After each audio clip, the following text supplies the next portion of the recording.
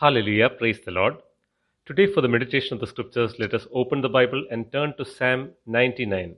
The theme of the Psalm 99 is the exalted reign of the Lord Jesus Christ and the fact that Lord our God is most holy. In fact, three times here in this psalm, the Lord is declared to be holy, similar to the thrice holy chant of the cherubim.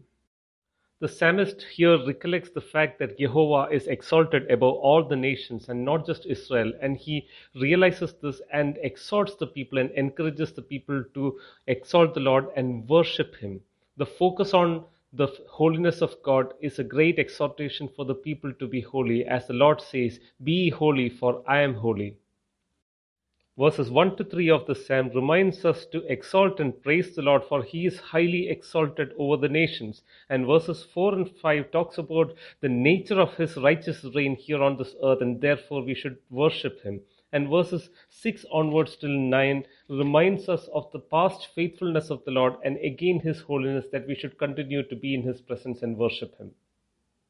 Verses 1 to 3 says, "The Lord reigns, let the peoples tremble. He sits enthroned upon the cherubim, let earth quake. The Lord is great in Zion, he is exalted over all the peoples. Let them praise your great and awesome name. Holy is he."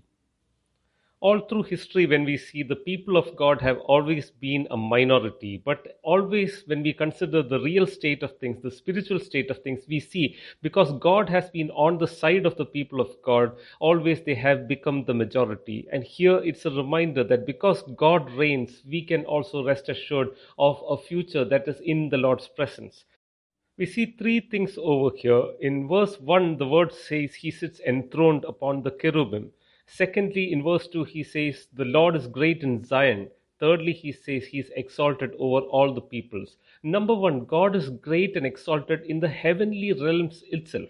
Secondly, God is greatly exalted among the covenant people, because in Zion, where his name is known, where his people come and worship him at his footstool, they all exalt his name and they all say praise to his holy name. And lastly, we see that he is exalted over all the peoples of the earth. Whether they acknowledge his lordship or not, he is highly exalted above them. Another reason why the people of earth can tremble and cower in the presence of God in reverential awe is because of his great holiness. The psalmist says, "Let them praise your great and awesome name, because he is holy." When we look at verse 3, we are also reminded of the fact that the Lord Jesus Christ has been given the name above all names, because he humbled himself even to the point of death on the cross for the salvation of mankind. And because he humbled himself, he has received the name which is above all names, the name at which every knee will bow and every tongue shall confess that he is indeed the Lord. The fact that such a holy God should come down to this earth and enter into a covenantal relationship with us sinners, that is a fact that is beyond our comprehension, but that is a fact that prompts us to worship him in spirit and in truth and give ourselves wholeheartedly into his presence. Verses 4 and 5 of this psalm talks about the reign of the Lord in righteousness and justice, and that is the reason why we, the people of God, are called to worship him at his footstool, because he is holy and just and his reign is righteous. The Lord is perfectly righteous in his character and nature, and he is perfectly just in his actions, and he wants his people to be a reflection of who he is in character as well as in actions. That is why in the new covenant, the Lord promises that he will give us a heart where the law of the Lord will be written on our hearts, and we will have the strength to obey God's word and seek to please him and do his will, because the Holy Spirit has come into us. Verse 4 and 5 says, "The king in his might loves justice. You have established equity. You have executed justice and righteousness in Jacob. Exalt the Lord our God. Worship at his footstool. He is indeed holy." In verse 5, the psalmist reminds us the following things. He says, "Exalt the Lord our God and worship at his footstool." How can we exalt the Lord? The answer to that lies in verse 4. When we do the works of justice, when we are driven and motivated by the Spirit of God, when we take on the very nature of God, and when we are just and righteous in our lives, that means we shall come to the state of exalting the Lord our God through our lives and in our lives. And that is the spiritual worship that the Lord is looking for from his covenantal community. When the psalmist wrote these words to the nation of Israel, God wanted them, including the king as well as the people, to be the right people on earth, reflecting the glory of God and reflecting the nature of God and reigning in righteousness and peace and justice. In most of the prophetic utterances that the Lord would give to the nation of Israel, his heart was revealed in that he wanted more than the sacrifices that they brought to him. He wanted the sacrifice of their heart, and a heart that was right with God, and a life that reflected the glory of God in Israel. The key verse of the psalm is verse 5, which says, "Exalt the Lord our God and worship at his footstool, for he is holy." Dearly beloved, that is the instruction that the Lord wants all of us to enjoy and take up in our own lives.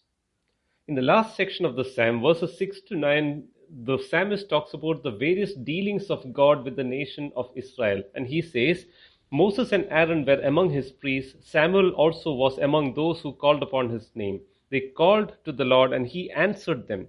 In the pillar of the cloud, he spoke to them. They kept his testimonies and the statute that he gave them. O Lord our God, you answered them. You were a forgiving God to them, but an avenger of their wrongdoings. Exalt the Lord our God and worship at his holy mountain, for the Lord our God is holy. In this section of the psalm, the psalmist reminds us that there were a select set of people who actually approached God to call out to him, and they received the answer from God in prayer. But thankfully for us, in the dispensation of the new covenant, the Lord's throne is accessible to all. And by the blood of Jesus, when we enter into the presence of God, the Lord says the new and living way has been consecrated for us, so that we can boldly come before the throne of grace and receive the grace and mercy that we need at any point of time. We do not have to go to a particular place. We do not have to go approach through a set of people, a select set of people. It is direct access for every believer. For every believer is now a child of God who has access to the throne room of God. Under the old covenant, what happened was God had provided priests who ministered at the altar and were mediators between his people and their God. But today Jesus Christ has become the mediator for us, as we read in 1 Timothy chapter 2 verse 5, and he constantly intercedes for us. And he is perfecting each one of us so that we can stand in his presence and make our prayers known to him, and our prayers are made acceptable because of the intercession of the Lord.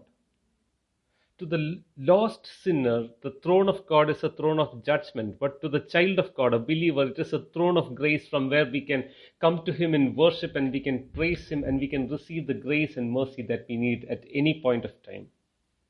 In these verses, the psalmist reminds us that often Moses, Aaron, Samuel, and the prophets like that had to intercede for the disobedient people of Israel, and mercifully the Lord heard them and answered their prayers.